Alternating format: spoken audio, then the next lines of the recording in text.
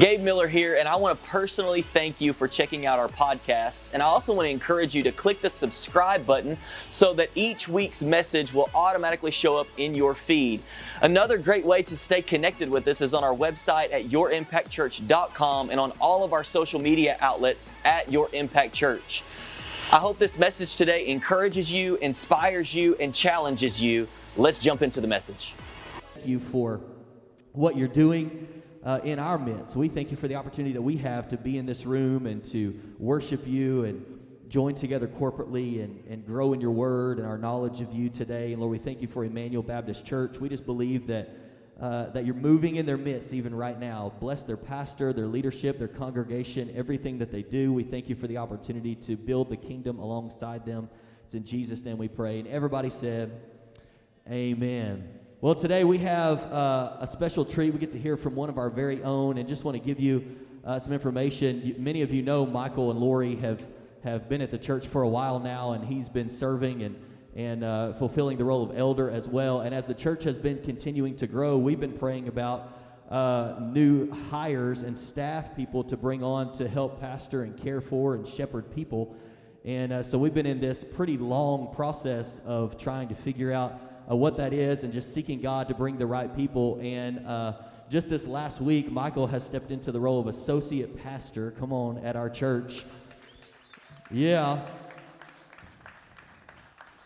And I'm just thankful because I get to tap into about 44, 45 years of wisdom on a more regular basis. So today we get to hear from Michael Dearinger. So come on, will you put your hands together once again and welcome to the stage, Michael Dearinger.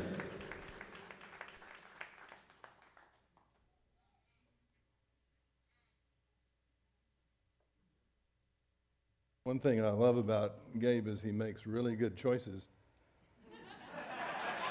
I'm talking about Amanda. I'm not talking about him. As a matter of fact, when we talked about this, I said, "Are you sure? Do you know how old I am?" I know that a lot of churches nowadays are hiring younger pastors because they feel like they can attract younger people, and I appreciate and I'm honored that and humbled as well that he saw something in me, and my retirement did not last very long. I retired 2 years and 4 months ago, and apparently that didn't take. So I'm going to read from Ezekiel chapter 37, starting in verse 1. The hand of the Lord was upon me, and he brought me out in the spirit of the Lord and set me down in the middle of the valley. It was full of bones. And he led me around among them, and behold, there were very many on the surface of the valley, and behold, they were very dry. And he said to me, Son of man, can these bones live? And I answered, Lord God, you know.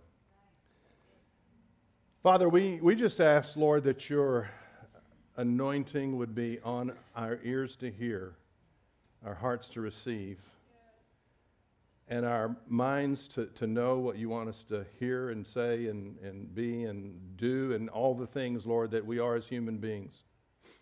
That, Lord, it will change us and transform us, Lord. We submit ourselves to you, and we submit our hearts to you, Lord, this morning. In Jesus' name, amen. Have you ever been a victim of a backhanded compliment? And if you don't know what that is, let me give you two or three examples. Let's say someone says to you, you did surprisingly well. Now that sounds good on the surface, but that means most of the time you don't do well. So it really shocks me and surprises me that you did well today. Or, how about this one? You look really good for your age. In other words, you're just this side of being a skeleton, but you look pretty good for that. Or how about this one? You lost a lot of weight. You look really good, which means I think you used to look fat and ugly. Now, the Bible has a few of these, in my opinion. They're not quite like that, but they're similar in that God says, I'll give you beauty for ashes. And I love that verse. That's such a beautiful verse. That entire section is beautiful. But what that means is you're not not beautiful yet. I'll give you beauty for ashes. Right now you're an ugly ash heap. Right? Or God says, I will take away your stony heart and give you a heart of flesh. Who doesn't want that? But right now your heart is stony. Now, I'm going to pick this up again in just a few minutes in a personal way. As most of you know, as Gabe continues to point out, my age, 44 years. First time he introduced me was, and I'll give this up at some point, but I got to keep milking this, that I pastored longer than he's been alive. But when I announced my retirement 2 years and 4 months ago, I always do this the early service, and then my voice gets cleared up, and second service doesn't get this. But when I announced my retirement 2 years and 4 months ago, it was the single hardest decision I ever made in my entire life. And 2020 was bad, but 2021 for Lori and me started out. It was just as bad, and for us, it was a lot of personal things. We had a difficult year. It was fraught with all kinds of disappointment and discouragement and uncertainty, a lot of uncertainty. And we had a major relationship letdown early that year. And, as pastors, when you pastor a church, that's part of what happens. You see a lot of people come and you see a lot of people go. And it's very difficult not to take the ones who leave, not to take that personally. You think it's like you're losing a part of your family, a member of your family. And you take that personally, you wonder, what could I have done better?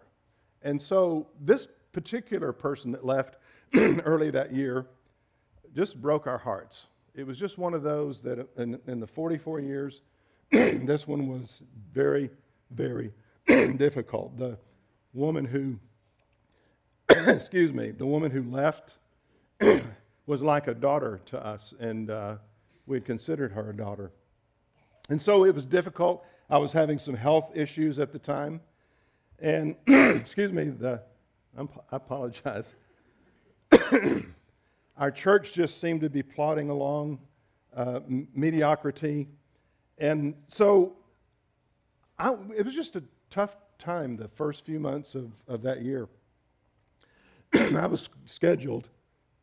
I've only had laryngitis one time in my entire ministry. And that was the first service I preached in Fredericksburg as the new pastor. And so here I am, announced as associate pastor. So I apologize for my voice, but I'll get through it. I was due to teach in Colorado Springs that year at G42 Leadership Academy for a week. I'd been doing this for the previous 11 years, but I'd been doing it in Mijas, Spain, twice a year. And COVID shut that down in 2020, so I had to do a Zoom teaching that year. And then the next year, they decided to do it in Colorado Springs. And so Lori got to go to that one with me. It should not gotten to go to the other previous times I went. And I was supposed to teach on kingdom eschatology, and so I had to gear up my mind for that, and had to put away all this stuff that was going on, all the uncertainty and all the stuff that was plaguing us those first several months of 2021. And that's hard to do, but it's hard to kind of set aside your own stuff and then minister and give to people. So we got through that, and Lori got to go along, as I said, and at the end of the week, normally I'm physically and mentally exhausted. They have a tradition at G42 that at the end of the week, they would normally have the students come around us or come around me and prophesy over me, speak words of encouragement, and speak the word of the Lord and pray. And so Lori was with me, so they put us in the center of the room. And they began to do that. And it was great. It was fantastic. Finally, we were getting ministered to, and it seemed like they sensed what we were going through, and they spoke to that. But two or three of them spoke something about Ezekiel 37, about the Valley of Dry Bones. And so it was one of those things where I picked up on that in 2 or 3 of the comments or the words of encouragement. And let me just say, if you don't know the vision has a great ending, a fantastic ending, a mighty army at the end of this vision. And so that was the intention of the students, to encourage us to say, things are going to come to life, and there's going to be resurrection and restoration and breath and all those kinds of things. But I picked up on those, on the backhanded compliment thing. I went back to the hotel room and I asked Lori, I said, did you pick up on the Valley of Dry Bones? 2 or 3 of them said something about that. She said she did. And I said, here's the deal. Even though they meant this in a good way, in a positive way, I said to my wife, you know what the message is to us, don't you? And she said, what's that? And I said, right now, we're dry bones. That the prophecy, the word of encouragement was, we will have restoration in life and breath, but right now we're dry bones. And we are, and so is our church. So we flew back home, and 2 days later, I picked up on that, and I started a 4-week series called Can These Bones Live? Can These Bones Live? And I spent, like I said, 4 Sundays talking about this, hoping to stir things up in myself and in the church, and trying to get some answers because, like I said, there was just such uncertainty, and I every day I could get up and say, I don't know. I don't know what to do. And I'm not going to re-preach those messages, but because he didn't give me 4 weeks, but I'm not going to re-preach those 4 messages, but I want to focus on a single thing in those messages, in that encounter that Ezekiel had with God. And I want to touch on that this morning, and I'll get to that in a minute. But before I do, let me explain to you a little bit about the vision, because God explains this vision later on to Ezekiel. He tells him what's going on, what he is actually seeing, what he's actually looking at. It's sort of like a dramatic image for Ezekiel, and God is telling Ezekiel a story. And the dry bones portrayed the condition of his people, and that's what I was picking up on as well. And for that matter, Ezekiel's own condition, because he's part of the people. And you have to skip ahead in the story to see this, because God relates the understanding later on. But what is the Valley of Dry Bones? Ezekiel 37, verse 11. This is what God says about the dry bones. Then he said to me, Son of man, these bones are the whole house of Israel. Behold, they say, our bones are dried up, and our hope is lost. We are indeed cut off. He says 3 things here, and we'll put them up on the screen for you. Our bones are dried up, our hope is lost, and we are cut off. Now, first of all, let me just talk about each one of these very briefly. Have you ever felt that? Our bones are dried up. Proverbs says this in Proverbs chapter 7, verse 22. We don't have this on the screen, but Proverbs says, a crushed spirit dries up the bones.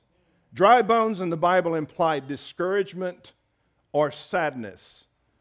And then he says, our hope is lost. Again, Proverbs speaks to this as well.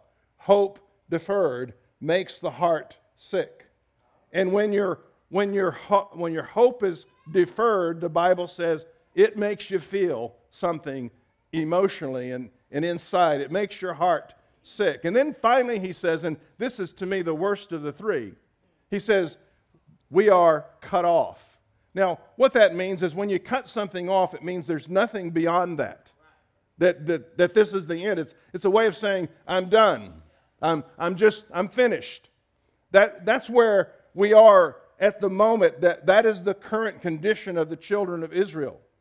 Because that's what they're feeling on the inside. And sometimes we feel like, Isaiah said this. He said, I am undone. He said, and many of us reach that point in our lives spiritually and emotionally that this is it, we're cut off. And that's where the children of Israel were at this moment. But that's not the way they had always been, and that's not the way we've always been. There was a time in our life when we were full of life and full of breath and full of excitement and full of joy, and those bones that Ezekiel saw scattered around everywhere represented previous life. There had been at one point life in these bones. It represented something that had been but now is not. And now things seem just old and dead, and there's too much disappointment, and maybe things have distracted you from the Lord, or just familiarity, which breeds, I think, indifference and apathy. And whatever reason, there are times when we find that we've just faded, and we feel like we're diminished somehow, that we feel like our life has just diminished. There have been times in my life when I just felt like, God, are you putting me on a shelf? God, are you done with me? God, is this it? And we feel insignificant. I talked with a man one time about 20 years ago, and we were both around the same age, and I said, do you sometimes just feel insignificant, like you've reached the end, like you've reached the pinnacle, and now you're just, and they call that middle-age crazy. Around that same time, a friend of mine said, you ought to read this book called Halftime, which was implying you're at the half point time in your life, the halfway point in your life. And what that means is, again, backhanded compliment, everything's downhill from this point on. But we get to that place where sometimes we just don't care. That's why in the New Testament it says, don't be weary in well-doing, because we can become weary in well-doing, and we just feel like, this is it. We're done. We're tired of trying. We've lost all hope that anything will change. We've prayed and we've cried out and we've agonized and we've tried, and now we're just weary. And I think that's what these dry bones describe. Our bones are dry and we were without hope. We're done. When you think about it, really, the question that God is asking implies this: can these bones live again? Can they live again? Can there be new life? Can there be a new creation, a new work of God in our life? Can there be new breath? Something, again, that feels like life. I love the questions in the Bible. I love it's one of the ways God works with people, and He works with us this way. God is a questioner. God had brought Ezekiel to this place to open his heart to the word of the Lord. So after Ezekiel takes a thorough tour of this valley of dry bones, God asks him a question. And questions are an important part of communication. In my opinion, they're one of the most powerful. There's the interrogatory.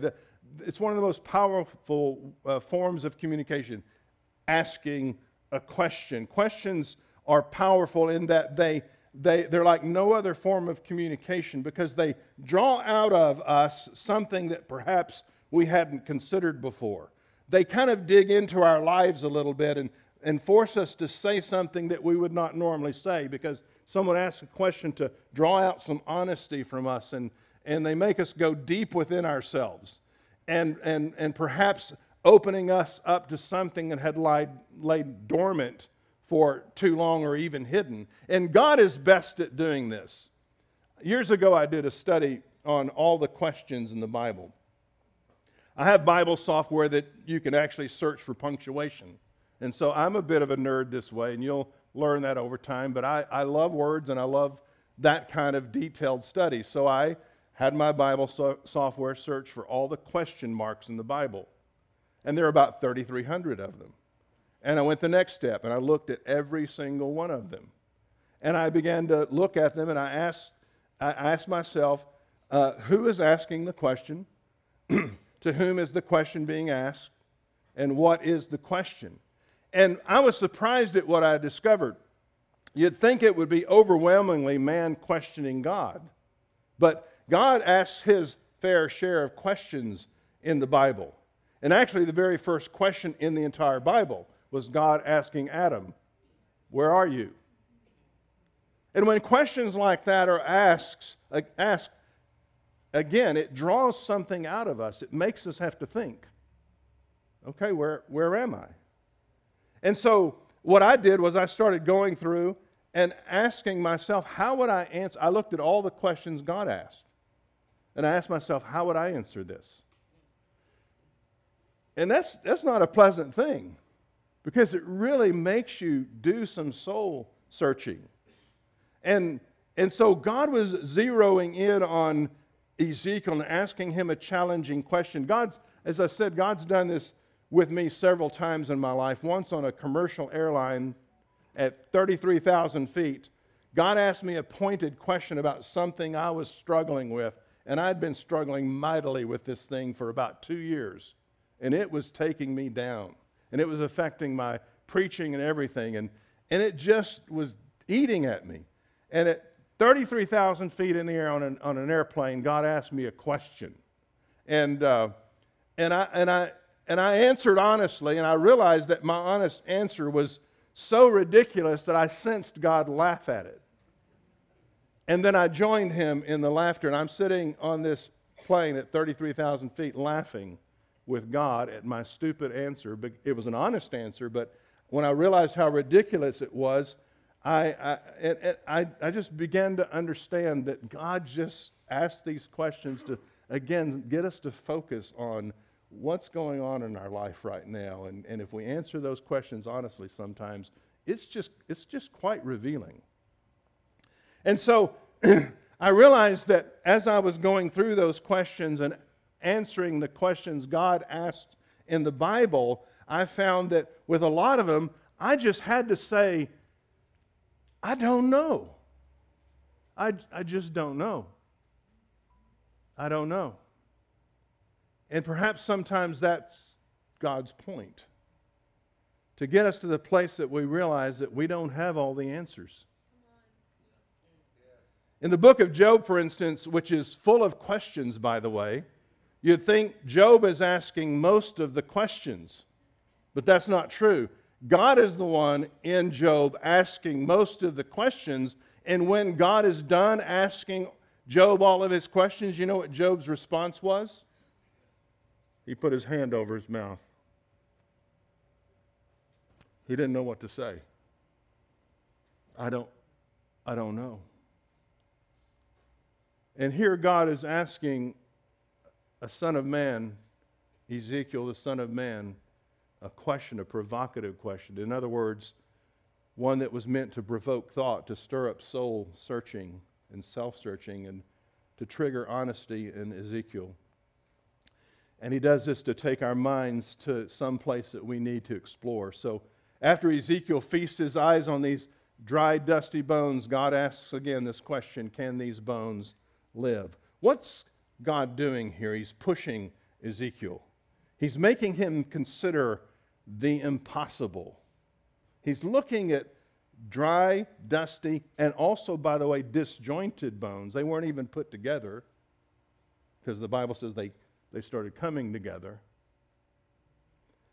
And when he's looking at all this, God says, can these bones live? And, so God has a way of putting his finger on the very thing we need to look at, the point of our deepest need or concern. And the question is, can these bones live? Now, by the way, this seems to be a yes or no question, right? Right? I mean, you either answer. I love those trial movies where the lawyer backs a witness into a corner and says, yes or no, please.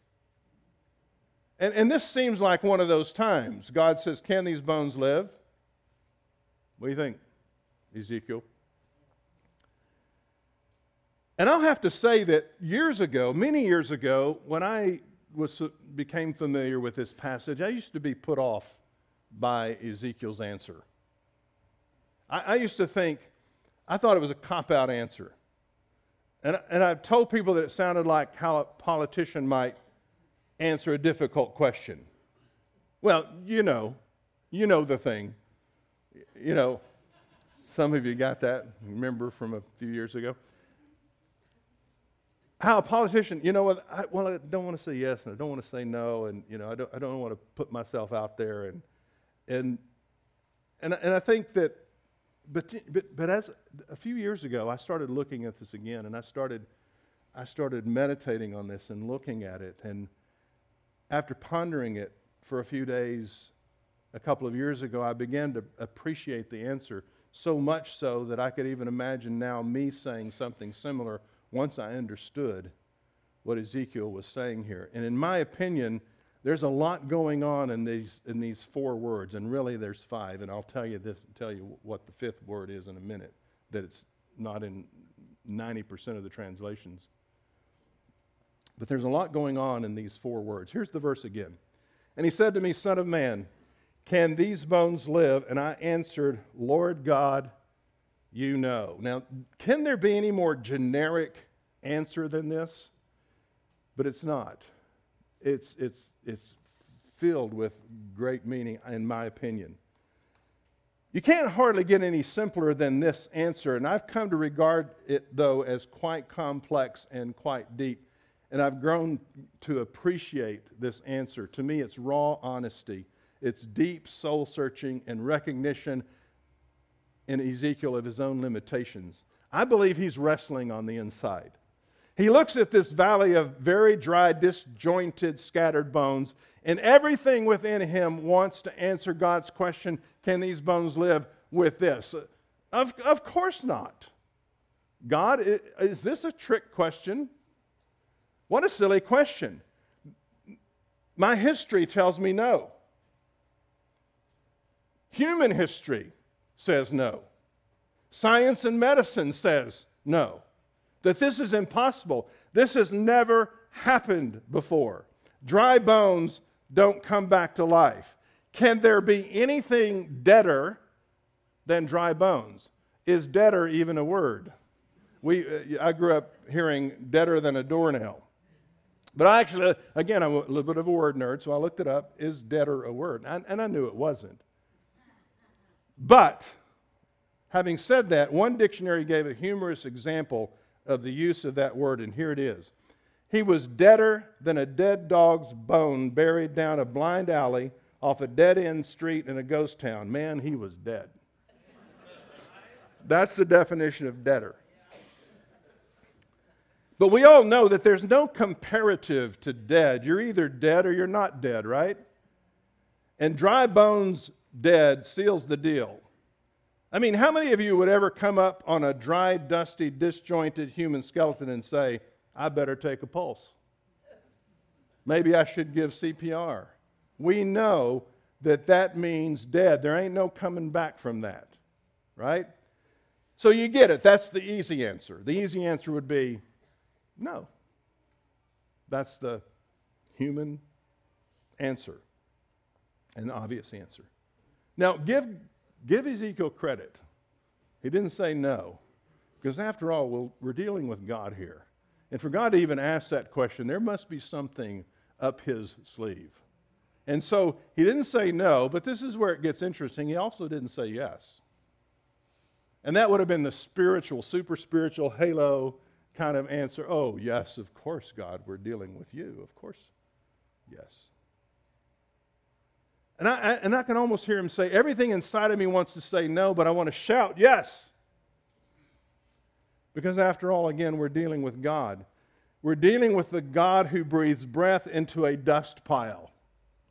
You know, who forms the first human, makes a body out of dust and dirt and mud and breathes life into that. So that's who we're dealing with. And so there's got to be that going on in Ezekiel's mind. But you know what? There's a third possibility. The third possibility is not yes, not no, but I don't know. I don't know. You know, there's nothing wrong with that phrase. There's nothing wrong with those words. Maybe some super spiritual Christians may say those are faithless words. I'll prove you wrong here in just a minute. But men of faith in the Bible said those words. Men of faith in the Bible said those words. After I had gone to Spain a few times to teach, the leaders started promoting me as the answer man. And I didn't like that a whole lot. I would get there and the students would say, they all said, wait till Michael gets here and he'll answer your questions. When they asked them hard questions. And I really didn't like that, and I would tell them, and we did have a Q&A at the end of my week every time. But I told him from the beginning, I said, I don't have all the answers. And I said, I don't mind you asking me any question. It doesn't matter, as long as you don't mind me saying occasionally, I don't know. And I realized that through the years, the older I get, the less I know, and that's not dementia. It's not old age. It's just I realize as I get older that I come to understand that I don't know as much as I thought I did. I wish I had some of the knowledge that some of my teenage grandchildren have. You know, I'd like to tap into some of that, you know, that they're smarter than mom and dad and nan and papa, right? But when I would go to Spain, they'd ask me questions, and I'd just sometimes say, I don't know.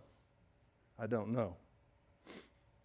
When God was dealing with my heart 2 years ago about this, every day I could have said, during the early months of 2021, I could have gotten up every morning and said, God, I don't know. And I could honestly say that. And I found myself groping for answers. Now, as a pastor, I don't know what Gabe's routine is, but my routine in preaching was always, as soon as I finished my message on Sunday morning, I was already thinking about the following Sunday. And I would begin early in the week to start praying and listening to the Lord carefully, trying to hear what God was saying to me. And by Saturday morning, Lori knew not to bother me. Lori says we never had a Saturday off in 44 years, and that's the truth. I would go into my office, and I always told people that it was not putting the message together was not hard for me. It was the what. It was the what do I share, because it was always important to me to share what God wanted to say to me and to the people. And so I would pray about it, and Saturday morning I would go in and start writing my notes. Well, Lori came into my office a couple of years ago, a little over 2 years ago, and one morning, and she asked me, do you know what you're preaching on? And I responded, I don't know, which usually made her nervous because this is what I do, and if I don't know, and she knew how nervous I would get towards the end of Saturday if I still didn't know. And so she came into my office, what are you preaching on tomorrow? And I said, I don't know. She asked me later on that night, before bed, what are you preaching on tomorrow? And I said, I don't know. Now, we would go to church separately because I would go early for music practice, and she had asked me before leaving the house that morning, what are you preaching on? I would have responded, I don't know. You see, I've said already that I was at a loss during those first several months of 2021, and this particular week, it just wasn't coming together.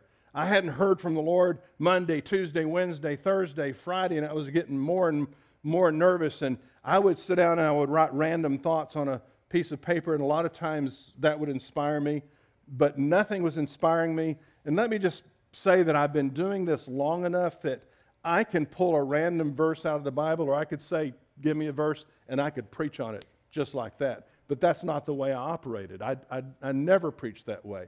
I always wanted to hear the word of the Lord for the people. I didn't want to just pull some random verse out and say, well, this is it for the week. And so that was always important to me, to hear the word of the Lord. And I will tell you, that Saturday morning, I had absolutely nothing. Just a blank. And so I went into my office that Saturday morning, and I just said I just got honest with God, and I just said those three words. I said, I don't know. And God said, there it is. And so that was my message, titled, I don't know. So when Lori came and asked me, what are you preaching on tomorrow? I said, I don't know. And that was the truth. That was the title of my message. Last Wednesday in Grow Group, someone asked me, what are you preaching on Sunday? And I said, I don't know. And they said, oh, you're just saving. You're just kind of being secretive. And I said, you'll see. Each time I responded to Lori, and said, I don't know, I was giving her the title of my message. Because I realized that often in our lives, we just don't know. And if asked, that would be our answer to life's biggest questions. Even in a time when we can easily find answers to most of our practical problems on Google or YouTube or something. And I don't know how many times I've looked on YouTube to figure out how to change a toilet out or something, all kinds of things. You can get all kinds of answers on Google and YouTube and answers to practical questions, but you won't find the kinds of answers to questions that keep you up at night, that make your heart sick, that worry or plague you. You're not going to find that on Google. And I know right now many of you, if not all of you, are facing things that you could say right now, I don't know. Worldly knowledge does not answer life's toughest questions. The Scripture's clear about this. This is what Paul says. If anyone supposes that he knows anything, he does not know yet as he ought to know. Paul, this brilliant man of whom Peter said of Paul, he writes things that are hard to understand. So Peter said Paul's writings were hard to understand. That same Paul said, we know in part. We don't have all the answers. We have partial knowledge, and that's an understatement, especially when you compare it to the one who has all knowledge. As I said, the answers to your toughest questions will not be found on your phone. And we're often faced with those 3 words of surrender because that's what they are. I don't know. It's honest. It's humble. It's saying, God, I don't know. Those 3 words were part of my dad's last words that he spoke before he died. He was laying in bed beside my mom. He had had a stroke about 10 months earlier. He was having to relearn how to talk, and they were laying in bed in my brother's house in Goodland, Oklahoma. And just before he got out of bed, my mom asked him, what's going to become of us? And he said this. He said, I don't know, but I know someone who does. And he went into the bathroom to take a shower, and he died there. And at this moment, there are lots of things that we don't know. I don't know what tomorrow holds. I don't know what will happen to my children or my grandchildren. I don't know which path to choose. I don't know what to do. I don't know what to say. I don't know if I can take this another day. I don't know if things will turn out well. I don't know what my next move is. I don't know, but I know someone who does. And hear what he said. I don't know. This is what he said. My dad said, I don't know, but I know. Right? I don't know, but I know someone who does. I want to invite the worship team to come back up. One of the best examples of this in the Scripture is Abraham's story. Remember when God appeared to him and he told Abraham, pack your things and leave your country. And the author of Hebrews summarizes this way. By faith, Abraham obeyed when he was called to go out to a place that he was to receive as an inheritance, and he went out not knowing where he was going. That means if at any point in Abraham's journey someone had stopped his caravan and said, Abraham, where are you headed? He could have legitimately said, I don't know. Isn't that amazing? I don't know. But I know someone who does. I'm following someone who does. God had simply said, go to a land that I will show you, and Abraham obeyed. And every step he could have said, I don't know. I don't know. And every morning that he woke up, he could have opened his eyes and said, I don't know. I don't know whether to go this way or that way, but I know someone who does, and I'm hard on his heels. And he could have said, I don't know, I don't know, I don't know. But you I know, and I trust you. How could he do that? Because he had heard the word of the Lord and he trusted God. Notice it says, by faith, Abraham went out not knowing. By faith, Abraham didn't know. It's not a faithless thing. In my opinion, it's the pinnacle of faith and trust to say, I know I don't know, but I trust him so much that I'm going to take him by the hand and he's going to take me somewhere. And guess what? Abraham got there. And you're going to get there because you know the one who does know.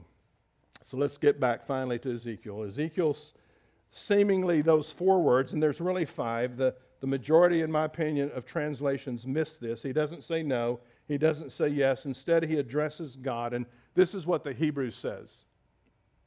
It says, Lord God, you. He says, Lord God, you. Now, in the, go ahead and put the next slide up there. In English, we understand that with some verbs that the you is understood. If I tell my son, go to your room, I don't have to say you go to your room. The you is understood. Hebrew is the same way. So most verbs in the Old Testament include that you understood. And it does in this particular verse also. But it adds an extra you. And most translations miss this. Young's Literal Translation, that old Young's Literal Translation gets it right and puts that extra you in there. So here's what he's saying. Can these bones live? And Ezekiel says, Lord God, you know. As long as I'm following you, as long as I'm trusting in you, you know. And that's all I need. That's all I need. That's all I need. Imagine a scenario this morning, a time when you're facing the impossible. Dry bones is impossible. Where you just look to God in deep trust and say, you're all I have. But you're all I need. I don't know, but you know, and I know you. I don't know how to answer, but I know you, and you know all.